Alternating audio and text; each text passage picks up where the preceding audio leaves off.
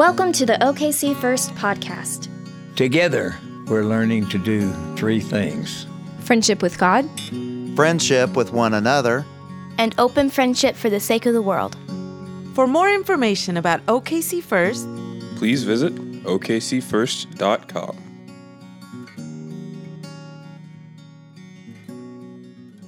Today's scripture comes from Ephesians chapter 4, verses 14 through 16. We must no longer be children tossed to and fro and blown about by every wind of doctrine, by people's trickery, by their craftiness and deceitful scheming.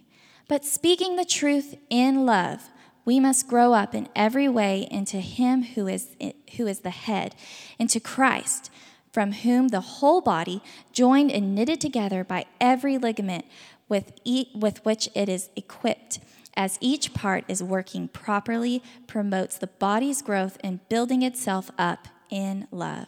This is the word of the Lord. Amen. Man, that was fun. That was fun. You know, the only concern is I know we have a few guys roughly my age in here who were raised on Christian music and, Christian praise and worship music and what has been called Christian rock, whatever that means. And I was just hoping that none of those guys would actually take their shirts off this morning. So that was good. We seem to have made it thus far. And Doug and Mike and I, we still all have our shirts on. So it is all good. It is a dangerous thing, though, right? I want you to recognize that it's a dangerous thing to wade into the waters of musical preference, right? It is a dangerous thing because, man, people feel deeply about their music, their church music, amen? Yeah, talking with folks and telling them, hey, we're gonna sing some of these songs. I mean, you start to awaken those passions, and man, it's dangerous. It's almost like talking to people about money or sex or vaccines. It's tough. But I want to give you some explanation as to why we're doing it. As you heard Tamara say, we are in a sermon series entitled Faith as a Team Sport, and subtitled, for these 5 weeks at least, This is Who We Are. Because I do think at times we forget to remember who we are. And when folks who come to church on a regular basis forget to remember who we are, then they're capable of all kinds of things, like treating the church like the neighborhood restaurant that no longer serves the food that you like. That happened to me not too long ago. It didn't take much. You just took one book decision, and somebody said, I'm out. Really? That's. Then you don't understand who we are as people. If you treat your church, any church, like a restaurant, again, if you take the consumer's posture or position, then you actually have a bad ecclesiology. Big word that we're going to come back to a couple times. In fact, let me just go ahead and tell you about the two big words that'll come up later in the service. Eschatology, which is the theology of the end times, the study, the God talk about the end times, and ecclesiology, the study of the church. God talk about how churches function, how you define success, this, that, and the other. And I want to say this to you up front. Your eschatology, how you believe things are drawing to a close, will directly impact how you understand the church. So your eschatology impacts your ecclesiology. Just quick, for example, we'll come back to this again.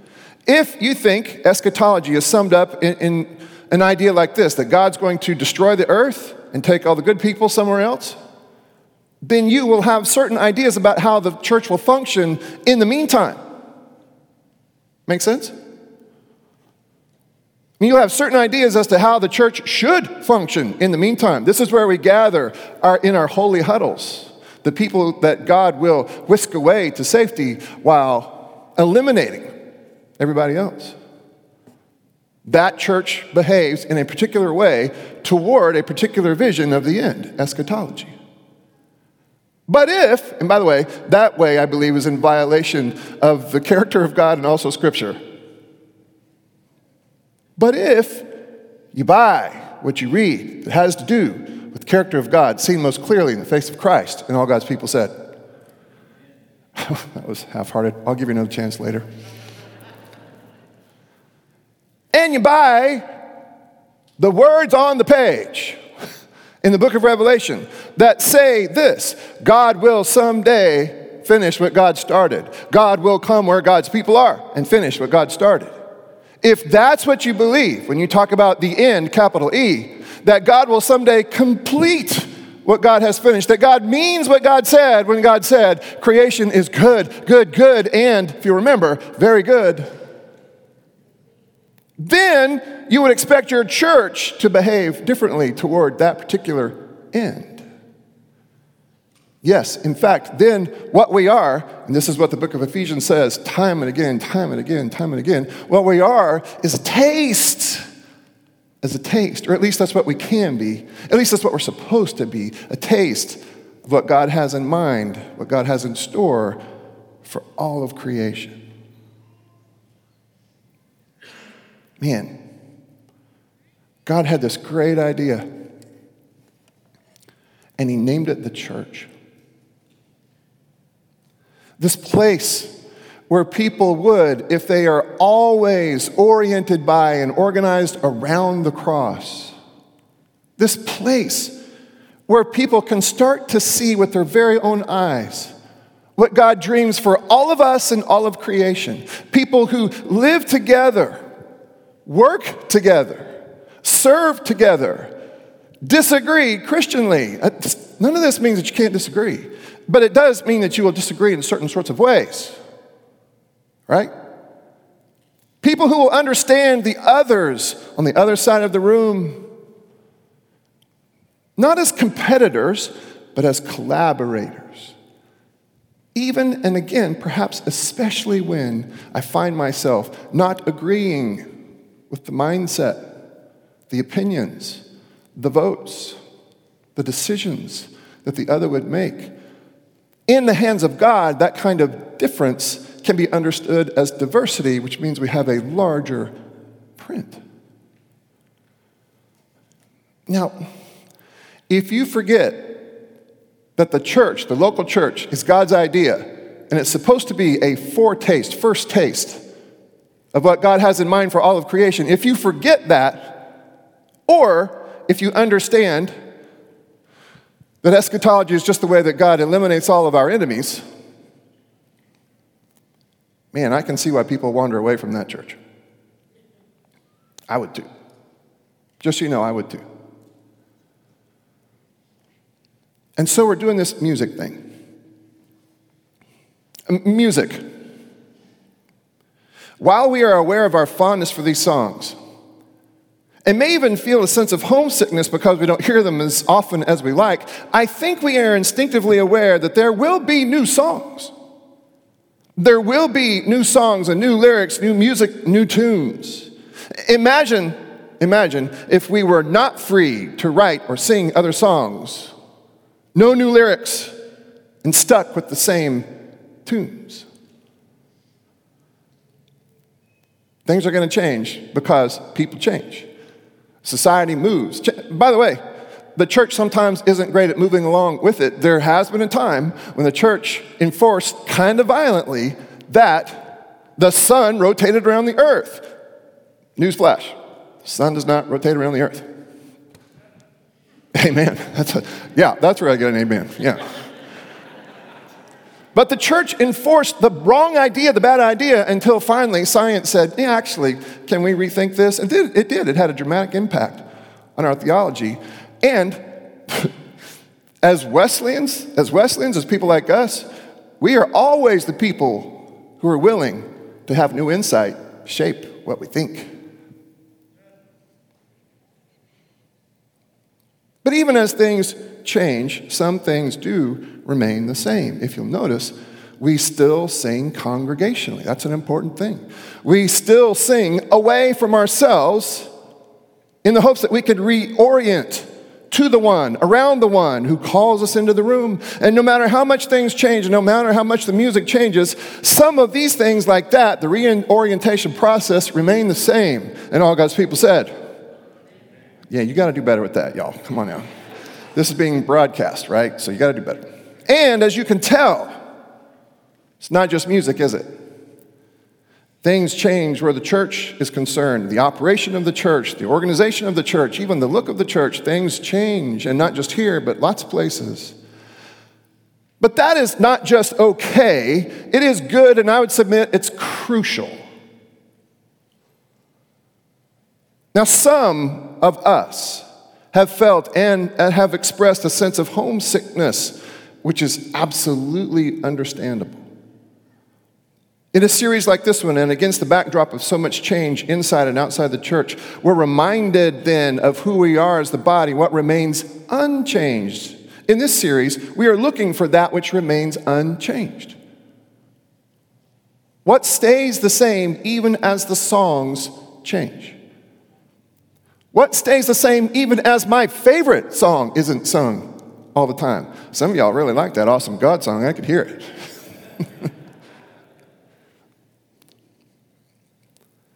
One of the things that doesn't change, or at least shouldn't change, is this.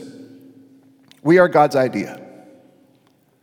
And we are a God-designed team. I'm kind of a sports guy, so just stick with me here while we talk about this. We are a God-designed team, otherwise known as the church or the body of Christ. And our teamwork is of vital importance. Our unity is one of our main concerns and objectives. And if you've been here for any length of time, you know that we work very hard to draw a distinction between the word unity and the word uniformity. Uniformity means that everybody has to be the same, look the same, sound the same, right? Unity is, no, we are together, though we are different. Like a marriage. Got an amen there too, okay. We are God's intention, God's idea, God's blueprint in some sense for what God hopes for all creation. And so I'm drawn as a pastor. Now this is an intentional look, this successories look, because I am drawn to some of these teamwork images, right? Here's one. You might be able to read it. It says this: alone we can do so little. Together we can do so much. Yeah, I know, it's cheesy, but man, I'm drawn to it. Or this one: coming together is a beginning. Keeping together is progress. Working together is a success. Oh, I like that one too. And I like this one because I like sculling or sweep rowing. I like all of that. And this one says, teamwork is the ability to work together toward a common vision, the ability to direct individual accomplishment toward organizational objectives. It is the fuel that allows common people to attain uncommon results. I'm a sucker for these things, which means that the ones that are parodies of these hurt my feelings, like this one. A few harmless flakes working together can unleash an avalanche of destruction. Sad, but true. Here's another one. Committees. It's just like teamwork, only without the work. Yeah, I see some people nodding in agreement there. Here's one. Also, sweep rowing. Teamwork. Never underestimate the personal satisfaction of having plenty of others to blame for your own mistakes. So, such odd amens. We should be honest with one another during this entire series, but specifically today as we talk about unity. Sometimes we fall short, right? Sometimes the church thing doesn't work. Sometimes it doesn't work for a season. You have seen it. I've seen it. There have been seasons here where it hasn't worked. Perhaps for you right now, it's not working right here. It's just the reality of it. It's just the way it happens sometimes. It's part of the reason. We used to, when we were working through the three things that we do, we used to say, we do these things. Friendship with God, friendship with one another, open friendship for the sake of the world. When one of our staff members spoke up and said, I'm not sure that we do that, actually, I'm lonely. And so we said, okay, let's address the loneliness, but let's be more honest. And we say this now, we are learning to do these three things. Because we are, I am, you are, we are. Friendship with God, friendship with one another, open friendship for the sake of the world. Sometimes it doesn't work. And you know what? Scripture actually records instances in which it doesn't work. You know my favorite book of the Bible. All right, let's see if you do know it. For those of you who are just joining us or are visiting, listen to this. My favorite book of the Bible is I love Revelation. I love everything about it. I love it. Chapters 2 and 3 are just chock full of letters to 7 churches. 2 of those letters are complimentary. 5 of those letters record the voice of Jesus saying, boy, I've had enough of you who are doing damage to the name of the kingdom and church and faith and Christianity. One of those churches was the church in Ephesus. Yeah. Same Ephesus. There was a church, a pretty strong, solid church here in the Roman Empire in Ephesus. In fact, this church in Ephesus is mentioned more than a dozen times throughout Scripture. The last time it's mentioned, it's in Ephesians 2. Now, before is Revelation 2. Now, before this, it actually is mentioned in some complementary ways. These are people who have borne up, they have suffered against the backdrop of the encroaching Roman Empire. It's almost as if the Roman Empire insisted you worship the Roman emperor and the Roman Empire. It's almost as if partisan politics and theology were you didn't know where one stopped and the other began. That didn't sound familiar, does it?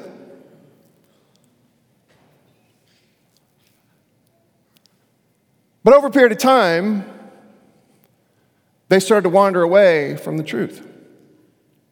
In fact, listen to this from Revelation chapter 2. To the angel of the church in Ephesus, these are the words of him who holds the 7 stars in his right hand, who walks among the 7 golden lampstands. Now, a lampstand, that's how we know we're talking to a local church. It actually says this in the book of Revelation. If you have a lampstand, then God places that lamp on that lampstand, and you are a local church because God has blessed and ordained you as a local church.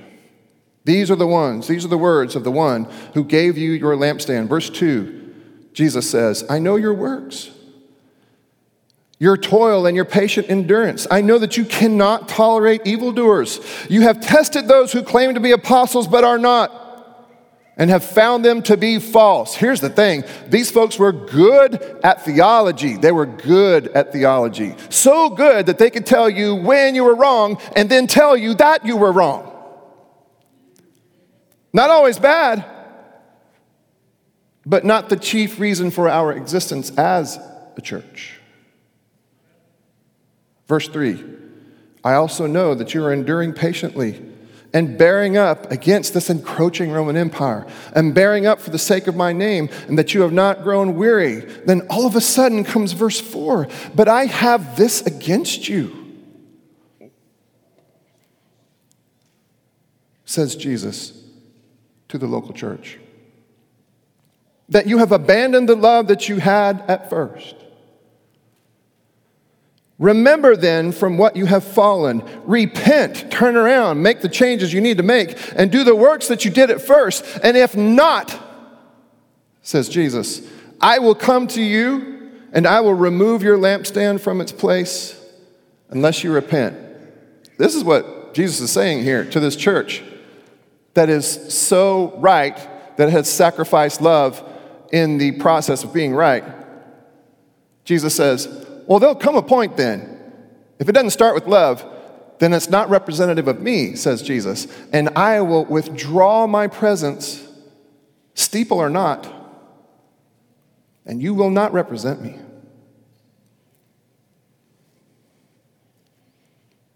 Man, what happened to that place? I don't know. Can't be sure. I mean, we can make some guesses, but it does seem that love was the casualty, right? Love was the casualty. Perhaps the partisan political debate had seeped into the pores of the church and they could not have the argument. Who knows? Maybe all the way back then it was about vaccines. Or COVID protocols. Who knows? In any event, watch this. In any event, it seems that one side won the argument, soundly defeating and effectively eliminating the other side. You ever heard of the phrase, won the battle and lost the war? Sometimes there is great cost to winning the war of ideas such that you can claim the trophy called right.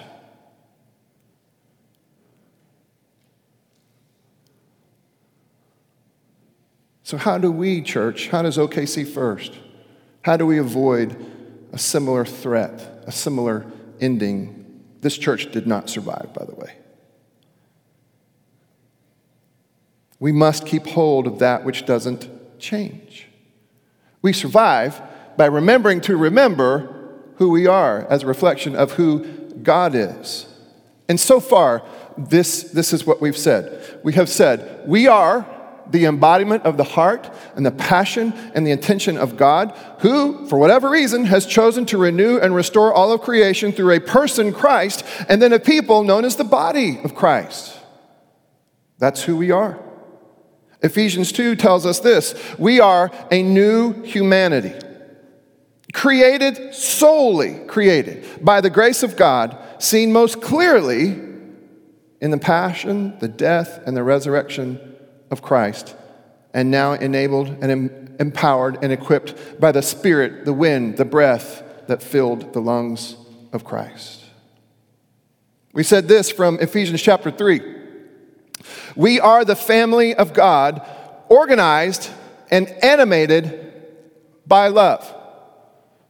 Man, watch out for those churches, this one or any other, who seem to be organized and animated by something other than love, as it's defined and described and embodied by Jesus. And you can find those places, and they still kind of want to call themselves churches. But be very, very wary of any place that is animated or organized by anything other than love. And we gather to be reminded of and shaped by and sent by the peculiar, distinctive, dynamic, relentless love of God. So far, these are just the mere descriptions, answers to the question, who are we? This is our calling. I'm a little concerned when this terminology of calling is reserved only for people who do what I do for a living. Because if calling is only something that I experience as a pastor or perhaps as a missionary, then perhaps I am not taking as seriously as I should, or we aren't taking as seriously as we should, that you, by virtue of being a believer belonging to a body of Christ, you also have a calling, that is to be a first fruit of all that God wants to see happen in all of creation. Now here's a place, and all God's people said, man, you have a calling. And if you don't feel like yet you have a calling, we need to talk. Really what you need to do is take Jason's class. Because learn to read the scriptures, and it is unmistakable that each one of us has a calling. This is our calling, to be the people of God, the body of Christ. A first look at what God dreams for all of us, all of creation. This is our calling. And so Paul says in chapter 4, I, therefore, the prisoner in the Lord, he was in prison as he writes this to them, beg you, church, to lead a life worthy of the calling to which you have been called. And this is how you will do it. This is how you will work on this unity piece right here amongst you. With all humility and gentleness, with patience, bearing with one another in love, making every effort to maintain the unity of the Spirit in the bond of peace. Here's the problem. Paul wrote this prior to Facebook. He probably would have written something different if Facebook had. Man.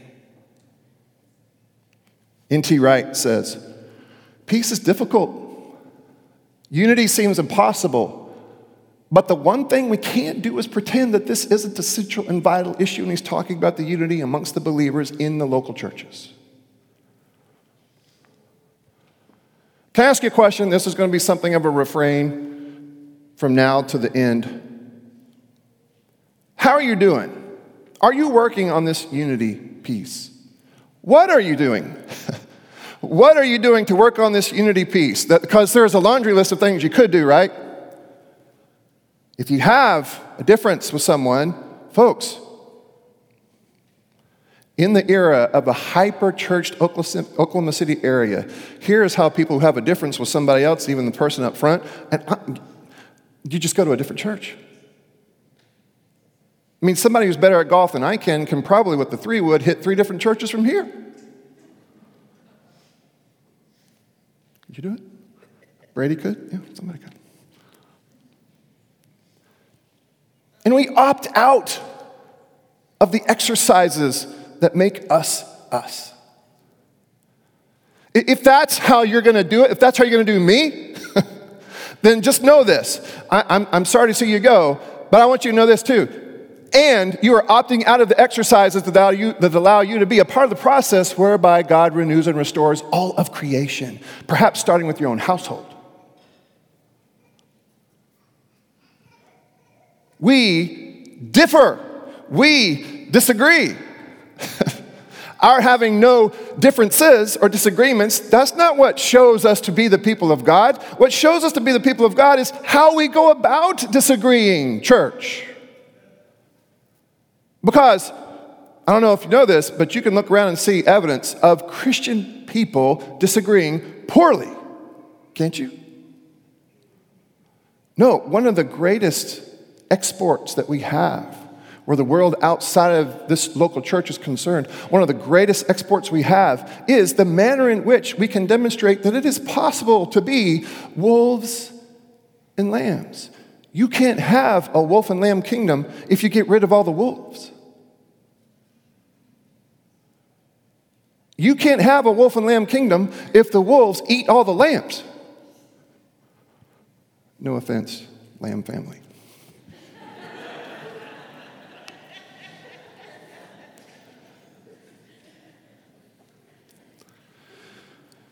So, Paul goes on to say, again, trying to reinforce, and this, if this sounds curriculum, we think that this probably was curriculum. Perhaps this was curriculum in what we might call a pre-baptism class, right? Listen to this. There is one body, one Spirit, just as you were called to the one hope of your calling, one Lord, one faith, one baptism, one God and Father of all, who is above all, and through all, and in all. Wow. Yeah, by the way, we're going to have a baptism Sunday coming up, second Sunday of September. And already we have a neat list of names, like a family, a couple of generations that want to go through the process and the classes before the ritual, the process whereby one takes a fresh look at one's commitments, at one's sense of identity, at one's purpose. I love that it's multiple members of the same family. And let me say again, if you would like to be baptized, and that would mean that you would go through these same classes with this family, then please let us know. info@okcfirst.com. We'll get back to you. If you would like to affirm that you are this odd person known as a member of the body of Christ, if you'd like to affirm that for your own benefit, and also the edification of the entire church, we'll have something for you then as well. But we are meant to be here as an outbreak of God's eternity.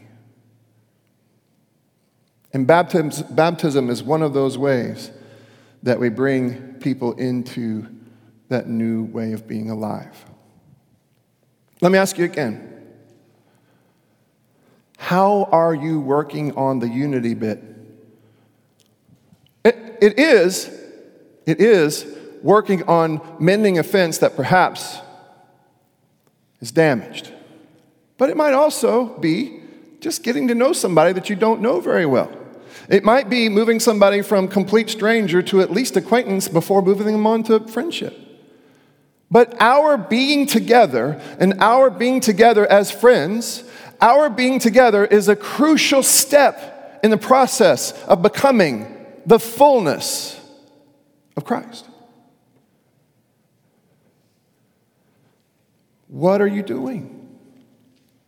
What are we doing? It matters how you feel about the other people in the room. Faith is a team sport. And there are all kinds of good reasons for faith to be a team sport. And here's one of the things. When we are together, we can help one another to navigate such a confusing, contradictory culture. When we work together, and someone said this to me this week, hey, I work a very taxing job, and I work 40, 50, maybe 60 hours a week. I can't come and volunteer, and I get that. There are seasons of life like that. I completely get that. But you are doing your part if you are working your work by faithing the faith. I hope you understand what I mean there. If you are going to work, no matter what you're doing, if you are working in the banking industry, if you're working in oil and gas, if you are working in medicine, if you are working, whatever the industry is, if you will go and you will be there as a representative of the body of Christ who understands himself or herself first and foremost as a Christian before you are fill in the blank, then you are doing your part. You are doing your part. Yeah, in other words, this same love goes with you wherever you go, no matter the vocation that you choose.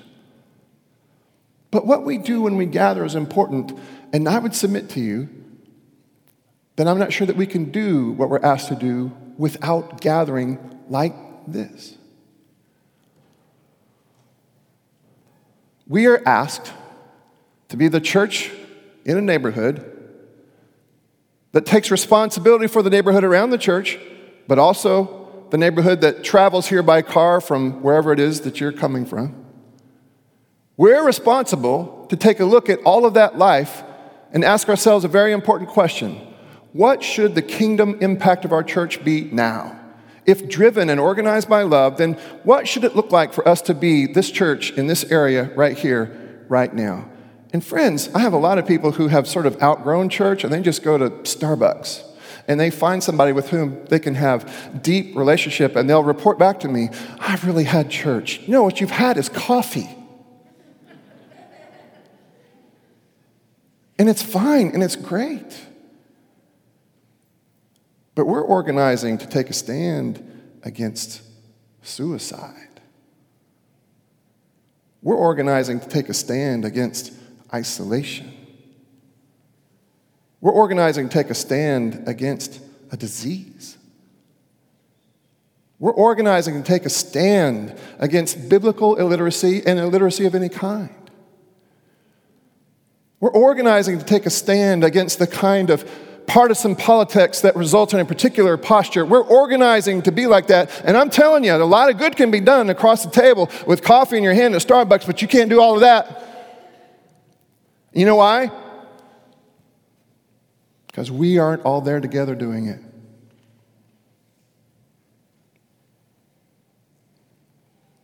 So what we do here is important. As a matter of fact, how are you helping?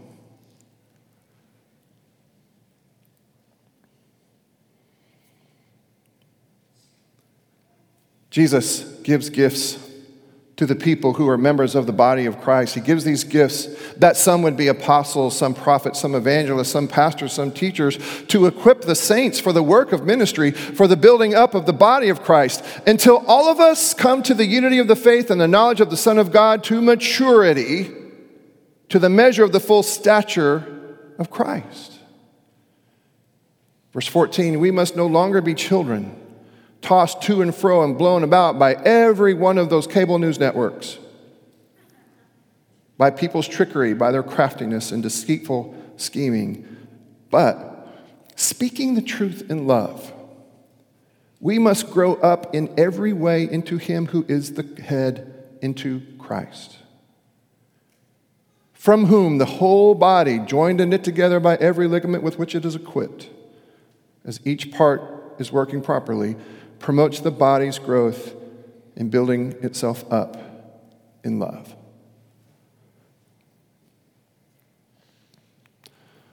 Here's our we are statement for today. We are still growing and growing up into unity, into the fullness of Christ and maturity. I'm keenly aware of our capacity, my capacity for immaturity. Disagreements will be a constant, but they don't have to be covenant breakers. Again, your eschatology will have something to do with your ecclesiology. How it is that you see God completing this story with a capital S will have a lot to do with how you understand your church, your expectations for your church. And I need to tell you, if you haven't heard it yet, or if you're just listening for the first time today, you need to hear that we are practicing what I believe to be an eschatology, and it didn't originate with me. You need to know that. An eschatology that we believe is faithful not only to the words of Scripture, but also to the heart and the character of God that we see demonstrated most clearly in Christ. We believe that God will make God's home with God's people, and that God will finally come and finish all that God started. And so as a church, we're trying to find our place in that process. Well, what does that look like? Well, it looks like VBS, especially this past year, where you had kids from United Myanmar Baptist Church, and you had kids from Impact Church, and you had kids who spoke Spanish, and you have kids from OKC First, the ones that are always roaming the halls, lurking about here, and they were all together. You know why it's important to me that we have multiple congregations here living in peace? Because I think someday folks will live in peace together who are different. You get it? Do you know why we take seriously that the church could actually be a place that could house the means of healing in a vaccination clinic? It's because I believe that someday people will understand that medical science and faith should not be separated. You can do one and do the other at the same time. Folks, we'll probably do that again.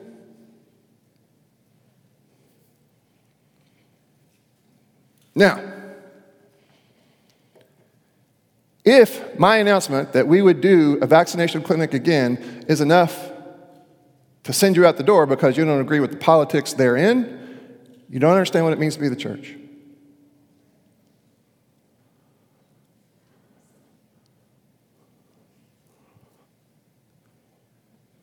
And I really wish you'd get the shot.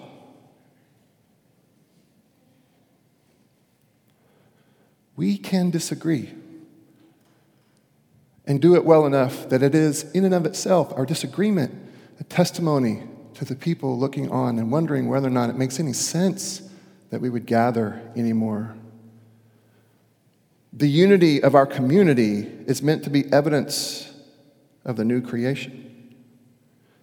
Our love is meant to show the way, both as the means and the end of God's dream for all of us. Now, I know it doesn't always work like that, does it? And it doesn't because there are partisan political issues to argue, votes to cast, different teams to root for, simple human brokenness that too often erupts into dislike, perhaps hatred and division. But again, unity is the goal, not uniformity. And we can learn and relearn the fine art of disagreeing Christianly if we have eyes and ears for it as we approach the table. You do realize, right, as we get ready to approach the table, Dr. Rieger, you do realize, right, that in that moment, Jesus handed elements to one who's going to absolutely betray him and another who would absolutely disown him.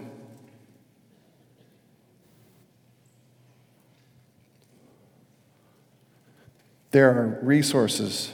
There are resources at the table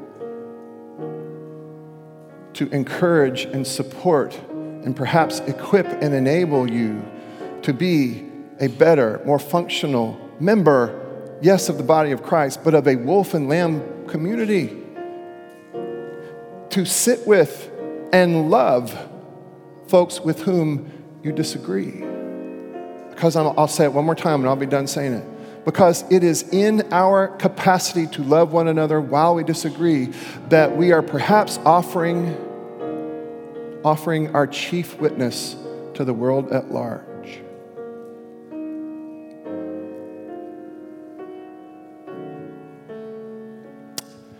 Everyone needs some of these elements. Now, I keep saying this because I keep intending that someday we get back to intinction, but right now it makes sense just to do it like this. If you do not yet have these elements, would you raise your hand and we'll make sure that people come to you and you get what you need. Everybody raise your hand. And while this is happening, Heavenly Father, bless these elements, and with them, God, give us the capacity, the strength, the courage to be members of the body of Christ. Give us the courage as we remember all over again this incredible moment, this incredible scene from Scripture. Give us the courage and the capacity to seek forgiveness, the courage and the capacity to forgive, the courage and capacity to extend ourselves to the other for the purpose of building on this sense of unity. Give us, with this little piece of bread and this little sip of juice, give us more capacity today than we had yesterday to offer up to a world that's dying to see it evidence of a faith that can work and mend and heal, God, because this is who we are as a reflection of who you are.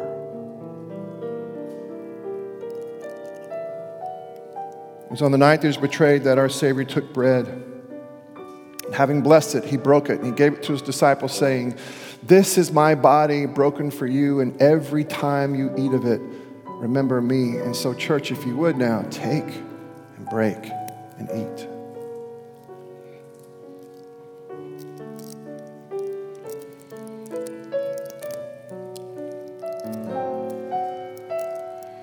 The same way, after dinner, he took the cup and he held it up before them and said, "And this is my blood, the blood of a new covenant. And every time you drink of it, including today, remember me." And now, church, let's take and drink.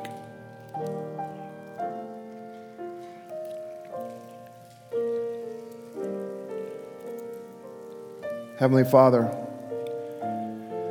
we confess that sometimes we lose the beat. Sometimes our lives are so busy that we lose the beat of the song you want us to sing.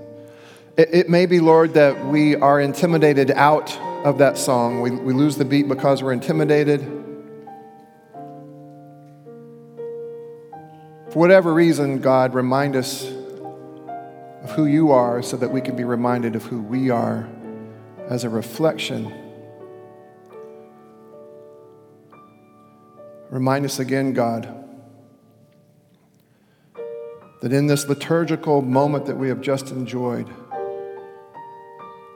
that sure, we eat in remembrance, but there's so many ways in which we drink in hope. Remind us, God, that we are the people who carry that message of hope, that we carry the kingdom forward as we do the smallest things, like greet, so important. And as we do the larger things, like design an entire ministry to tackle a pandemic, or literacy, or hunger.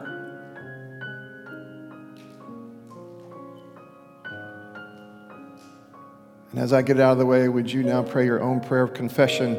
Confess the ways in which you have fallen short, as it has to do with living up to our calling to be the body of Christ.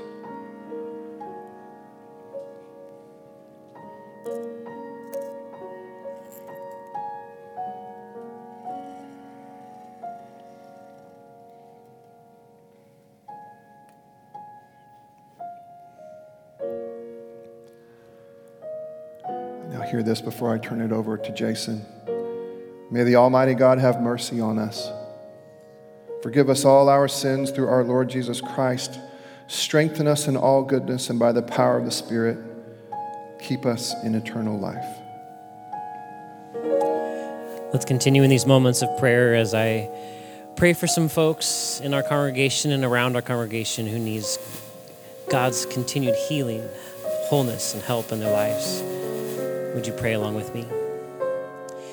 Jesus, we ask that you would come alongside of Shuri Murray as she recovers from her hip replacement surgery earlier this week. God, would you be with Mark and their kids as they love and surround her and nurse her back to health. God, we ask that you be with Callie Mason, not a member here, but definitely a friend of the congregation with loved ones and people close by her side. A young woman who helped lead worship for our kids camp this last week, who I understand is in the hospital now in the ICU with significant health problems, including heart problems. And so would you pray as I pray for her? God, we ask that she would come alongside and bring healing and hope to the Mason family, and especially Callie and her heart. God, we ask that you would continue to come alongside of Teresa Veach as she slowly recovers from her car accident. God, would you be with her? And God, would she know that you're near by her side? God, we ask that you would continue to be with Gerald and Frida Human, and even as I pray their names, I get a big smile on my face. God, would you care for this couple in the latter years of their lives and be with them each and every day? And God, would you be with Pam and RB as they love and care for Pam's folks? God, we thank you for the humans and ask, God, for your love and your care and your provision and your presence for them. God, we ask that you would continue to be with Dennis Bratcher, Angela Adams, James Shea, as those three have had or continue to have cancer in their lives, looking to overcome this cancer. And as Mark plays some of these familiar tunes, would you pray for someone in your life who needs God's healing touch, and it may be that they need healing from cancer. God, we want to specifically pray for 2 or 3 families in the life of our church who have loved ones who are now resting in the hospital or in the ICU with complications due to COVID. God, we ask that you would bring healing, hope, in your presence to those families who are worried now. And God, that your strong sense of your spirit would be with them and rise with them. God, we ask that you would be this morning with the lonely, with the outcast. God, we ask that you would be with people who are incarcerated or struggling with complications with their incarceration. God, we ask that you would be with those who are struggling this morning with whatever addiction may be taking hold of their life, whatever hurt, habit, or hang-up that gets in their way. And God, we ask for your love and your presence to be with each of us and between us and with us. God, we ask that you would transform our lives as you transform the whole world, maybe prayer by prayer, communion by communion, moment by moment. And would you do it even now as we pray this prayer together, the prayer you taught your disciples to pray. And it should be on the screen in front of you if at this time it's unfamiliar. Let's pray together. Our Father, who art in heaven, hallowed be thy name. Thy kingdom come, thy will be done, on earth as it is in heaven. Give us this day our daily bread, and forgive us our debts as we forgive our debtors. And lead us not into temptation, but deliver us from evil. For thine is the kingdom and the power and the glory forever. Amen.